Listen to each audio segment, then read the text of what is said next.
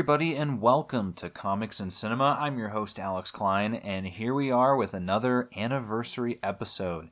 So, as you're listening to this on Thursday, which would be December 22nd, we have the 90th anniversary of The Mummy. Came out in 1932, and I cannot wait to talk about this movie. I just recently rewatched it. And much like Dracula and Frankenstein, this is one of the greats. Some interesting pieces about it, though, that I'm excited to talk about. But before we do, there have been a lot of movies that I have seen. I have been doing my end-of-the-year blitz. I am trying to watch as many as I can because, as we all know, there are a billion movies that have come out recently. And I have also recently subscribed to a couple extra streaming services to catch myself up on all of this. So on top of the usual suspects of Netflix, Disney, Amazon, HBO, and Hulu, I now also have Peacock and Paramount Plus to try and get some of those outliers. So I'm going to just do a lightning round of all of these movies that I watched recently. That way, maybe if you're on the fence about them, you can make an informed decision before we dive into our feature on The Mummy. So first one is Wrath of Man. This was a movie, I think it came out last year. It's a Guy Ritchie movie with Jason Statham. This movie was really good.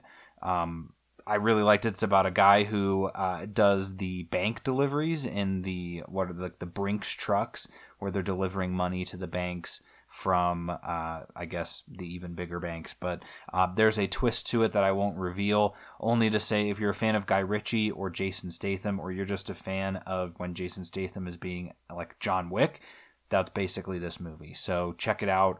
You wouldn't regret it. Another interesting one was Do Revenge on Netflix. This is with Camila Mendes and Maya Hawke. Both of them were phenomenal in this movie. It's sort of a paint-by-numbers film. There's some twists that I kind of saw coming, but overall it was very entertaining, a very current film, and I always enjoy a good high school drama. So that was really fun. Here's a big one. This is going to set you back 3 hours, but if you already went and saw Avatar or are planning to see Babylon, 3 hours is not going to be a problem for you. That is RRR. This is a film by S.S. Rajamouli. It is not a Bollywood film. It is I believe it's a Tollywood, something like that. I apologize, but this is from a different region in the area of South Asia, and holy cow was this movie great. For those of you who are following the awards season, it was already nominated for 2 Golden Globes for Best Song and also Best Foreign Film, which I think it totally deserves because, again, this is, if you are a fan of action movies, if you're also a fan of history as well, you've got to check this film out. Like this has some of the best action that I've seen all year long, maybe in the last few years. The epicness, this is a movie that actually warrants the term epic in every single way. It feels like every scene is just incredibly important. And the best part about it, too, is it's a historical fiction. So there's a lot of Inglourious Bastards at play in terms of kind of rewriting history a little bit in a really entertaining way. And I didn't even know this, but the 2 main characters are actually 2 real revolutionaries during that time. It takes place in, so basically it's a fictitious story about 2 of the revolutionaries and their journey away from home before they started fighting for their country in the 1920s. So it's around kind of the British rule in India, and again, just mind-blowing. 3 hours did not feel like 3 hours. I may have mentioned it, but I saw The Menu in theaters. That was a great movie. I had a lot of fun with that one. It was very intense. It was not exactly what I was expecting, but at the same time, it was just like the food, delicious. It was deliciously evil too. There's a sense of just, the snobbery that surrounds this high class society that was really being made fun of in this movie, and I loved that. Nicholas Hoult was great. I mean, most of them were just great at being these absolute terrible people, but then we all get to see it through the lens of one of my faves, Anya Taylor-Joy. Also, Ray Fiennes is in this as the main chef, and he just absolutely kills it in that too. So that was a really fun one.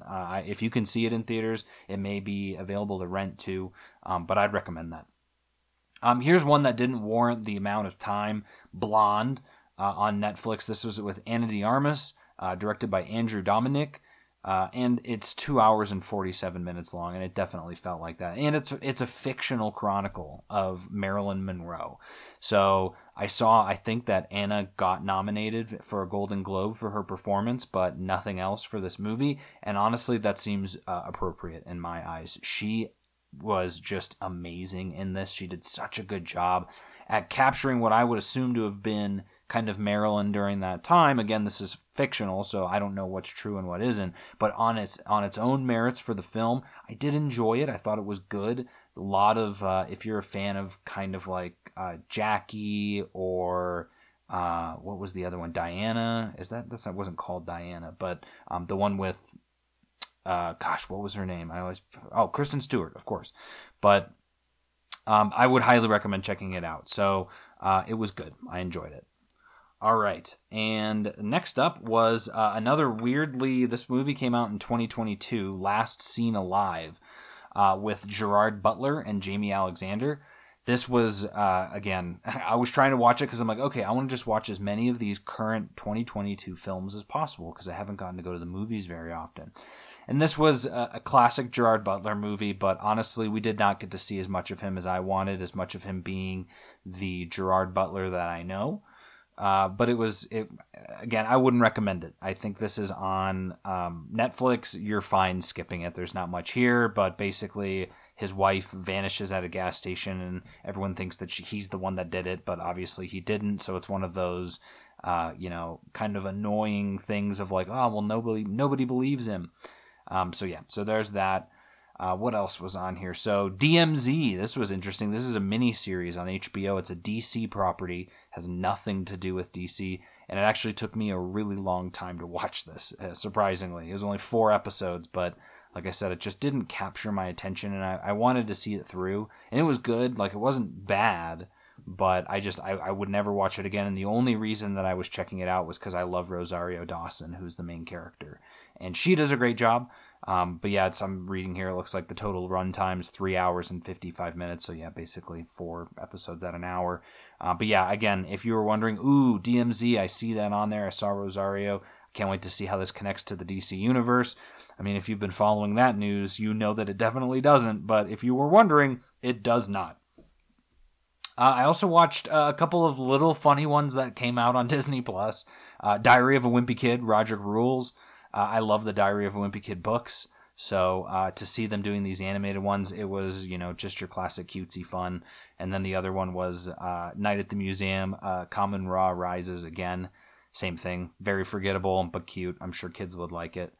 I saw Smile with Sosie Bacon, I think is the one who's the main character in this. But this was another big horror movie that came out this year. It was creepy.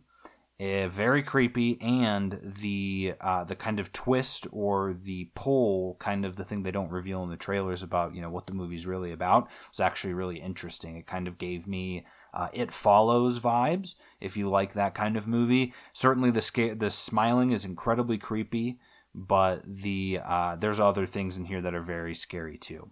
And speaking of more horror, I watched Uma, which has also came out this year. That's with Sandra Oh and Dermot Mulroney.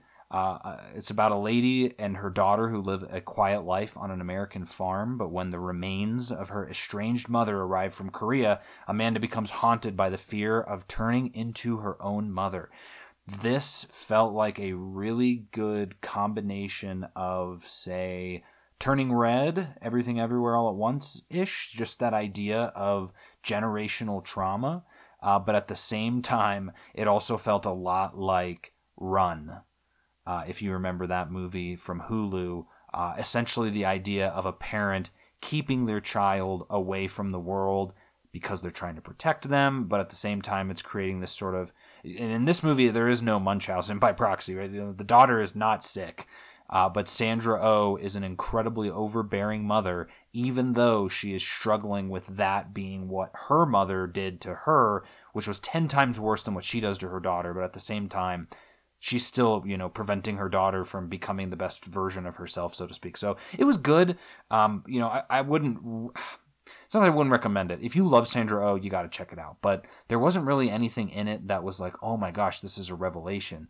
But it was fine. It was a good horror movie if you're looking for one. It's short and it's on Netflix. So I would say check it out, if only for... I'm a big fan of when the horror genre kind of spreads its wings.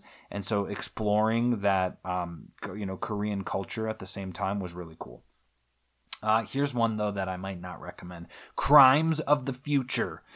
This was directed by David Cronenberg. For those of you that know, I like him a lot, but he also is infamous for body horror and just that sort of horror element, which was on full display here for a movie that isn't really about horror. It's this weird futuristic film of people who kind of do body modifications in the future, I guess. And it centers around this guy who grows new body organs and removes them in front of audiences. That's their entertainment. And so if that sort of thing sounds gross, it is. Trust me, it really is. The movie was good. But at the same time, I don't think I'll ever watch it again. Wasn't that big a fan of it. But at the same time, I recognize some of the pieces of it that I really liked too. And that one's available on Hulu.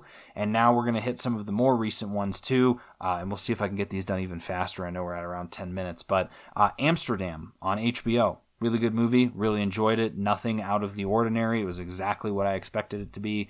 Is it going to be in any of my lists this year? No, probably not.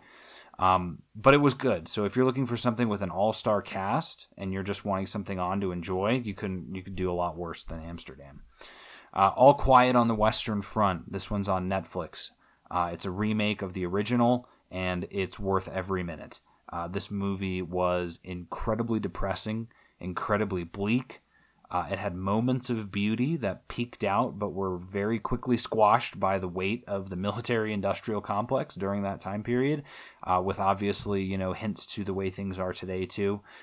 If you like war movies, if you like being sad, if you like getting frustrated by the... not necessarily not stupidity, but just the frustration around young people being in that time forced to go fight in a war that they had no business being in and dying because of it. This might be your kind of movie. But it's been nominated for a Golden Globe for Best International as well. It's a German film. It is available immediately on dub, as is RRR on Netflix. Both of which the dubs were fine, but at the same time I kind of wish I'd watched them in regular. But anyway, Enola Holmes 2. I watched that one. I liked it just about as much as the first one, and that's about all I can say. It was a fun movie. It was a decent mystery. We got to see the interesting, future for the Holmes franchise, perhaps. I'm not sure, but I enjoyed it. It's, I always like those. Don't Worry, Darling. This was another one that I was very excited to see on HBO Max. Definitely creepy. It's got a lot of sci-fi vibes. I do not want to spoil anything about this movie. Safe to say, if you were on the fence about it because of all the controversy, watch this movie. Check it out because it's actually really good. And I think it rises above, I didn't even think about the controversies at all during the filming or during watching the film. And then the last one was just a couple nights ago. My brother and I watched The Banshees of Inisherin, which is also on HBO. HBO is firing on all cylinders right now. Really good movie. I thought it was really fun. A lot of good comedy, a lot of dark comedy, but it's also a little, not necessarily meandering, but I would say for Martin McDonagh, the director, who has done 3 Billboards, he did In Bruges, he's obviously, an Irish master at this point, and getting both Colin Farrell and Brendan Gleeson to come back in, much the same as In Bruges, it felt like this is the movie that he's been waiting to make, because, again, a lot of his films are either, in an American setting or in a different area in the world, except for Ireland. And so it was very nice. Obviously, this Inisherin is a fictional place, but it's based on kind of an island in Ireland. So to see everyone going full Irish in this was fantastic.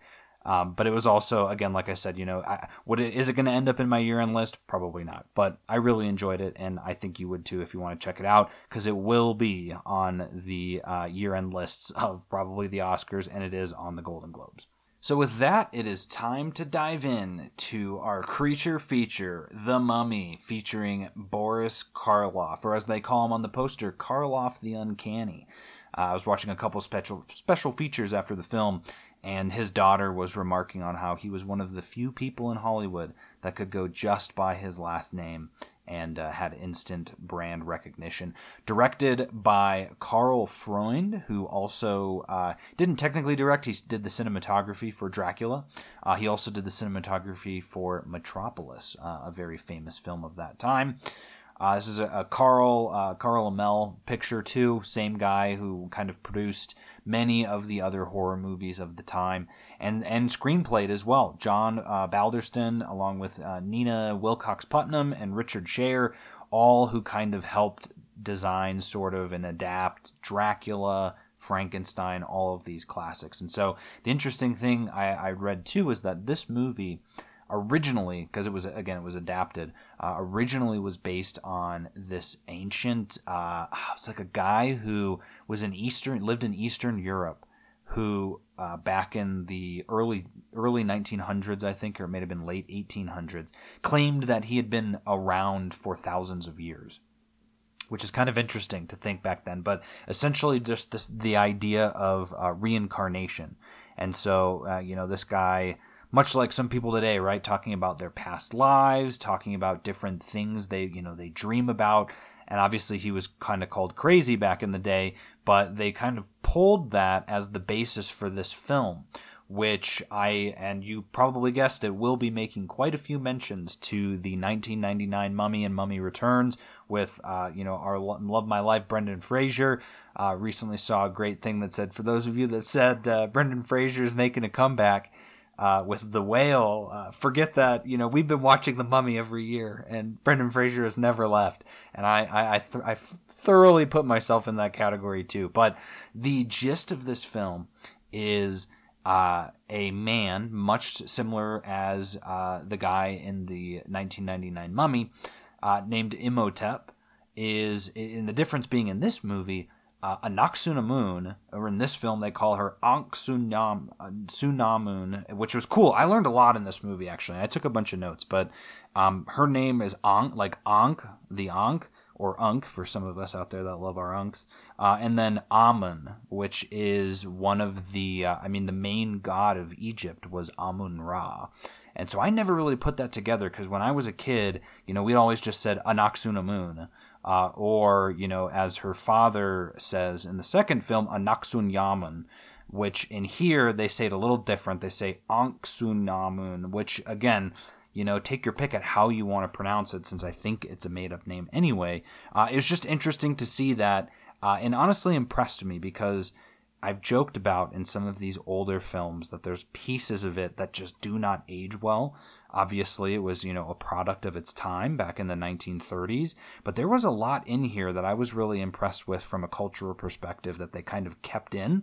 But there are also some things in here that we're going to need to talk about that I was kind of scratching my head about. So, essentially, Anck-su-namun gets killed or dies back in the day, and Imhotep breaks into the crypt of, and they say Thoth, which is funny because I always said Thoth, and as I've grown older, I've heard a lot of people call it Thoth, Thoth, that Egyptian god. And so I'm going to say Thoth for all of this, but the people in the movie call him Thoth, call it Thoth. But the Scroll of Thoth, which apparently gives, think of it as the Book of the Dead, right? Where, he's going to read some spells and bring his lost love back to life, which was a really big thing back in the day. Think about it, in the 1930s, and think about all these other horror movies too, right?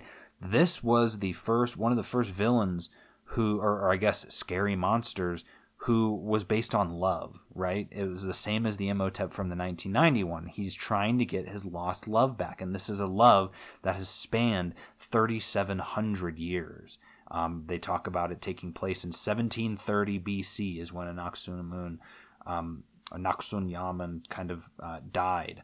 So he does the spell. It doesn't exactly work, but well, no, I'm sorry. He does the spell for himself first, so that if anything were to happen, he'd still be able to come back to try and bring her back to, is kind of how there's pieces of it, again, it's an older movie, that they don't really explain, but that's how I took it. And so because of that, he gets buried alive, same as in the other movie, though he is not. It was really cool to see the things that they took from this and put into the Mummy movie. So, for example, he is not buried with scarabs like in that movie, but he does have a ring on that is a scarab ring, which was really cool. Also, if you remember in that movie, there's a scene where the cat is used to stop Imhotep, because the mummies are afraid of cats, which was brilliant at the time, right?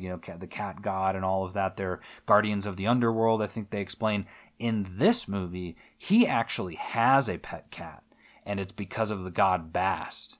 So it's a complete 180 from and again, they made a complete 180 when they remade the movie. But in this one, he actually is a friend of a cat, which was interesting to see. The cat actually ends up killing the lady's dog, the lady who ends up getting possessed by this. But again, a lot of interesting comparisons. A lot of comparisons to the other movies too, though. So there's a doctor in here named Dr. Muller, who is the same guy who played Van Helsing, which was really cool to see. Edward Van Sloan. And it's funny, he basically plays the exact same character. Dr. Muller and Van Helsing are one and the same, and there was even a special feature that was showing how there's so many scenes in these movies that are identical between Dracula and the Mummy, in that they're both, desiring this connection. I mean, the only difference being the thing about the blood. But there's an interesting piece at the opening of this as well. There's some scrolling. Also, the opening credits music, I think, was identical to Dracula's. But it said, "Death is but the doorway to new life," which, as we know from the other film, death is only the beginning, is a nice little rewording of that. We get a classic moment where, in the current day, which was at this time was 1921, some of the people uncovered a tomb, right? They uncover a mummy, and there's a box, and the box has an inscription on it, right? From the other movie that said, "Whomsoever opens this chest is doomed to die," basically. And that's what it says on here. And it was just laughable. I'm laughing, of course. They read the seal and they go, "Oh, let's open it." And I was like, "You've got to be kidding me." And even, the doctor's saying, "You call me crazy, but you should not be opening this." And eventually only one guy opens it, and he doesn't even die. He ends up just kind of disappearing off screen, which was funny. But this has one of the most iconic scenes in the film, which is actually at the very beginning, which is when he's reading off of this scroll that's in that box, and Boris Karloff's mummy comes to life in the background. And it was so fascinating to see, especially watching the behind the scenes, that the amount of makeup work that was used on the mummy, just on Boris Karloff, the amount of time. He even said that he spent more time doing that than Frankenstein. And we barely see him. You see his eyes open, you see his hands move a little bit, and then he ends up getting up and walking out. And there's this big hullabaloo with that guy who opened the box is cackling now, saying, he goes, "Oh, you just got up and left," as a kind of joke, which I imagine back then would have been really scary, but we never got to see him. And one of the, historians was saying that was a huge miss back in the day, right? If you spent all of that money and all of that time on makeup, you should have him in the movie like that. And obviously after that scene, which again, hats off to them for doing, they do a time jump of 10 years into the future. And we see Boris Karloff wearing a fez, kind of a man of the people in Egypt. And he goes by a different name now. He goes by Ardeth Bey. And if that name sounds familiar, that's because that is the protector of Egypt from the 1999 movie. One of my favorite guys who's got the tattoos on his face that leads the army against Anubis's warriors. Whew! I thought it was great to see that. I was like, oh, that's awesome. But then from here, there's a piece of it that I thought was interesting too. As the mummy's walking out, there's no music playing. And they could have easily had some scary music playing to make it even scarier, but they chose not to. And so I don't know what that's all about. But essentially, we start to see what Imhotep has planned as Ardeth Bey now. And so his plan is, obviously, he's trying to reanimate and reincarnate Anck-su-namun from, they're trying to dig up her body. And so he comes to those same archaeologists and says, like, hey, I have some reliable information that I know where the temple of Aksunyamun is. And they're like, oh, take me there. And so they find it and all of that. But he says something really interesting. And so this is what I wanted to talk about when it comes to the culture of the day. This is a movie that's made in America, directed by a German director, with, the screenplay, the story writers as well. They're basing it off of this stuff from Europe. But this is essentially a British film, because the archaeologists are all from Britain, or British in some form or fashion, and they're in Egypt digging. And so again, I wasn't around back then, but Ardith Bey, Imhotep, says this to the archaeologists, because they're like, oh, well, why didn't you just get it then? Or why have you dug yet? And he says, we aren't allowed to dig up ancient dead, only foreign museums.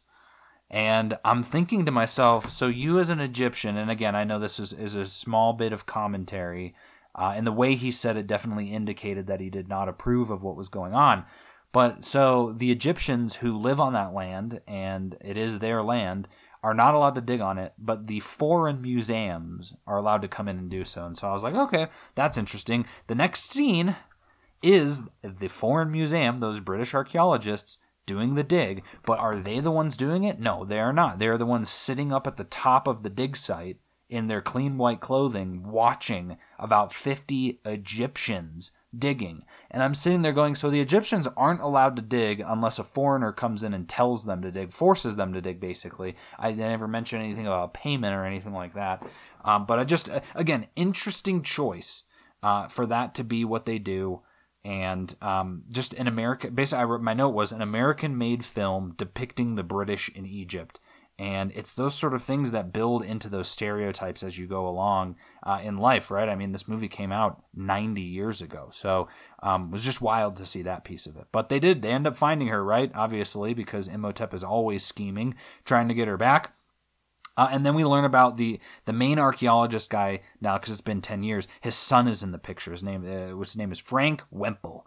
And this guy played Harker in the Dracula movie. So now we have two people from Dracula. We've got Van Helsing and Harker as well. And I think those are the only two that are a part of this. Zita Johann is the female kind of protagonist in this. And that's the next thing that we're going to be talking about too. There's a note as well that I loved that his father tells him as he's saying, like, oh, we need to go in there. We need to dig some stuff. And he says, we do these works for the cause of science, not loot. And I said, yeah, okay, tell that to a gamer. But so her name is Helen Grosvenor. Everyone else just calls her Helen. But she reminds me a little bit of Evie from the 1990 version. It's that same idea of Imhotep sees her as the incarnation or reincarnation of Anaxunamun. And it's very cool how they go about doing that, because Zita does such a good job at playing against the type of the day, right? Every female in these monster movies is so helpless, and she just has this spunk about her, this spark. She has this great line, because immediately Frank comes in and says something like, I don't know what to say, but I'm fascinated with you. Like, you must be Egyptian. And apparently she's part Egyptian in this movie. And says something, and at this point too, I was wondering that the sets they were using, I could have swore, I think it was identical to Dracula and Frankenstein in terms of being inside the house. But he says, you remind me of the person we were digging up. He starts telling her about them going on this dig to get Ankhsunyamun. And I hope you guys love that I keep constantly switching the name. But he's like, I dug up her grave, and I was looking at her, and it just, you remind me of her a little bit. And she says, do you have to open graves to find girls? That's literally what she says. And I was just like, that is awesome. What a great line to tell this guy who's clearly trying to just turn her into a love interest. But that worked with the story, because it wasn't just a love interest for love interest's sake. She has been kind of possessed by that ancient energy. And Frank can feel it. Imhotep certainly can feel it, because he starts getting really antsy to get with her, which was crazy. And so does Frank. Frank's like immediately fall. It's like she's got a spell on her, which was really interesting. So Imhotep gives Papa, gives Papa a heart attack. So at this point, Imhotep has this like kind of like a seeing pool, almost like the Pensieve in Harry Potter, where he can see what's going on, I guess, wherever he wants. And so he's trying to get the scroll back from this archaeologist, Frank's father, and gives him an actual heart attack over the whatever this thing is, so from a distance, which just shows how powerful he is as a weak mummy pretending to be a human using these powers. I thought that was pretty crazy. And so the father dies, and I want to call him Van Helsing, but Dr. Muller gives an amulet, much like he gives an amulet to the people in Dracula of a crucifix. In this, though, it's an image of, I believe, Isis, and says this will protect you, which was pretty crazy. And we get to see during this time a lot of close-ups on Boris Karloff's face as the mummy. Super chilling, super spooky, but also that seeing pool that he uses is really cool. The cinematography of that day, of them showing how it is, it's hard to describe, but essentially they superimpose almost like a TV screen within it so that it looks like he's viewing some. I don't know, it's really cool to see. But then also, we get to see a flashback of him, and he's rocking a leopard print shawl back during the ancient times. He was the only person who was allowed to wear leopard print, which was pretty funny.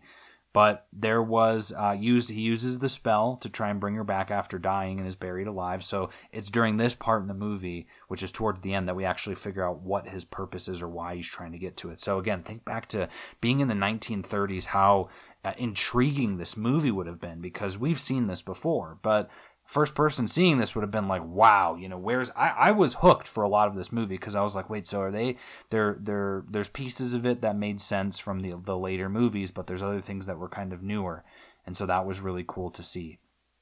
Again, using the cat, he uses the cat to kill Helen's dog, which was wild.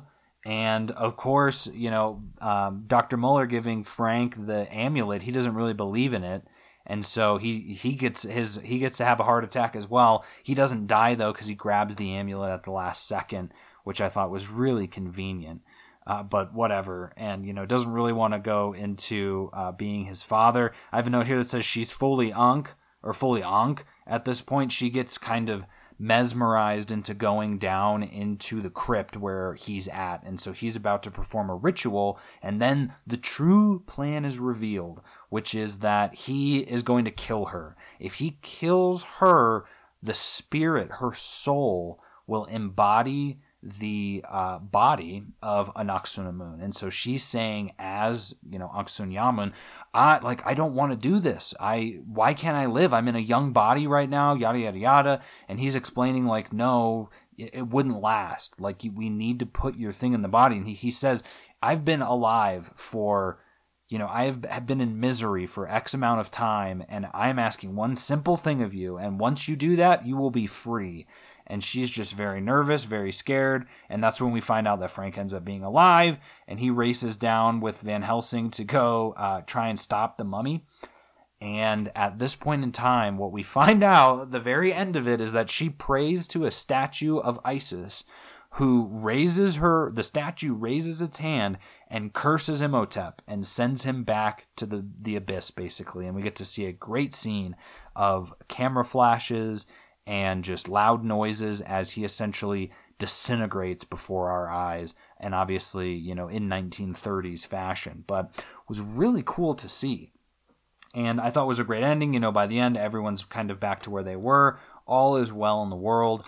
And, you have your movie. And so it was funny because as I was watching the special features too, they talked about, they were actually going to go into detail on the idea of past lives, that apparently Zita Johann was very big into that. She had been doing a bunch of research on it, and so they had filmed scenes of her before becoming Anck-su-namun, a scene of her in like ancient Viking time, a scene of her during the war, during not Inquisition, but the Crusades, because they said there's actual screenshots, like they showed them in this video. You can find them out there. They're screenshots of these scenes, but they all got cut, so we'll never ever see them.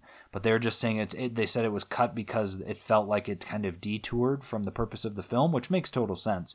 But when this movie's only an hour and 13 minutes long, you've got room to add some other things if you'd like. So I like the idea of them wanting to do it, but they didn't end up getting around to it, which is totally fine. But overall, I love this movie. The Mummy movies always hold a special place in my heart. Do I like it more than the remakes? No, absolutely not. I think the remakes took this movie to a whole nother level, to kind of add more to it, more action, more intrigue, more romance, which are all the things that were sort of in this film.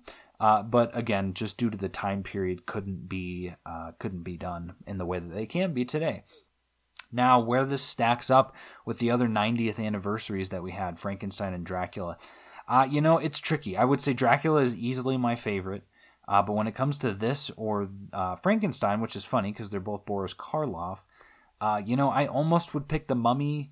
I don't know, though. Frankenstein has a very special place in society, right? We think about that movie all the time, more so than The Mummy, I'd say. But I love ancient Egypt, so I almost want to give the edge to The Mummy. But you know what? That's an argument I don't need to have because these movies have been around for 90 years. So if we can't make up our minds now, we're never going to. But hopefully this provided you a little bit of entertainment around another really ancient movie that has now been unearthed for all of you to experiment with. And I think I'm looking here. Let's see, more watch options. No, it is not available, unfortunately, on streaming right now unless you want to rent it. But again, if you're a fan of these types of movies and you haven't seen it, you've got to check it out. Because there's a lot about this that it felt like it was a little bit ahead of its time. In some of the other areas, it was right around where it was in its time. So thank you all again so much for listening. This has been our conversation on the 1932 Mummy 90th anniversary. For Comics and Cinema, I'm your host, Alex Klein. Thanks so much for listening, and we will see you at the movies.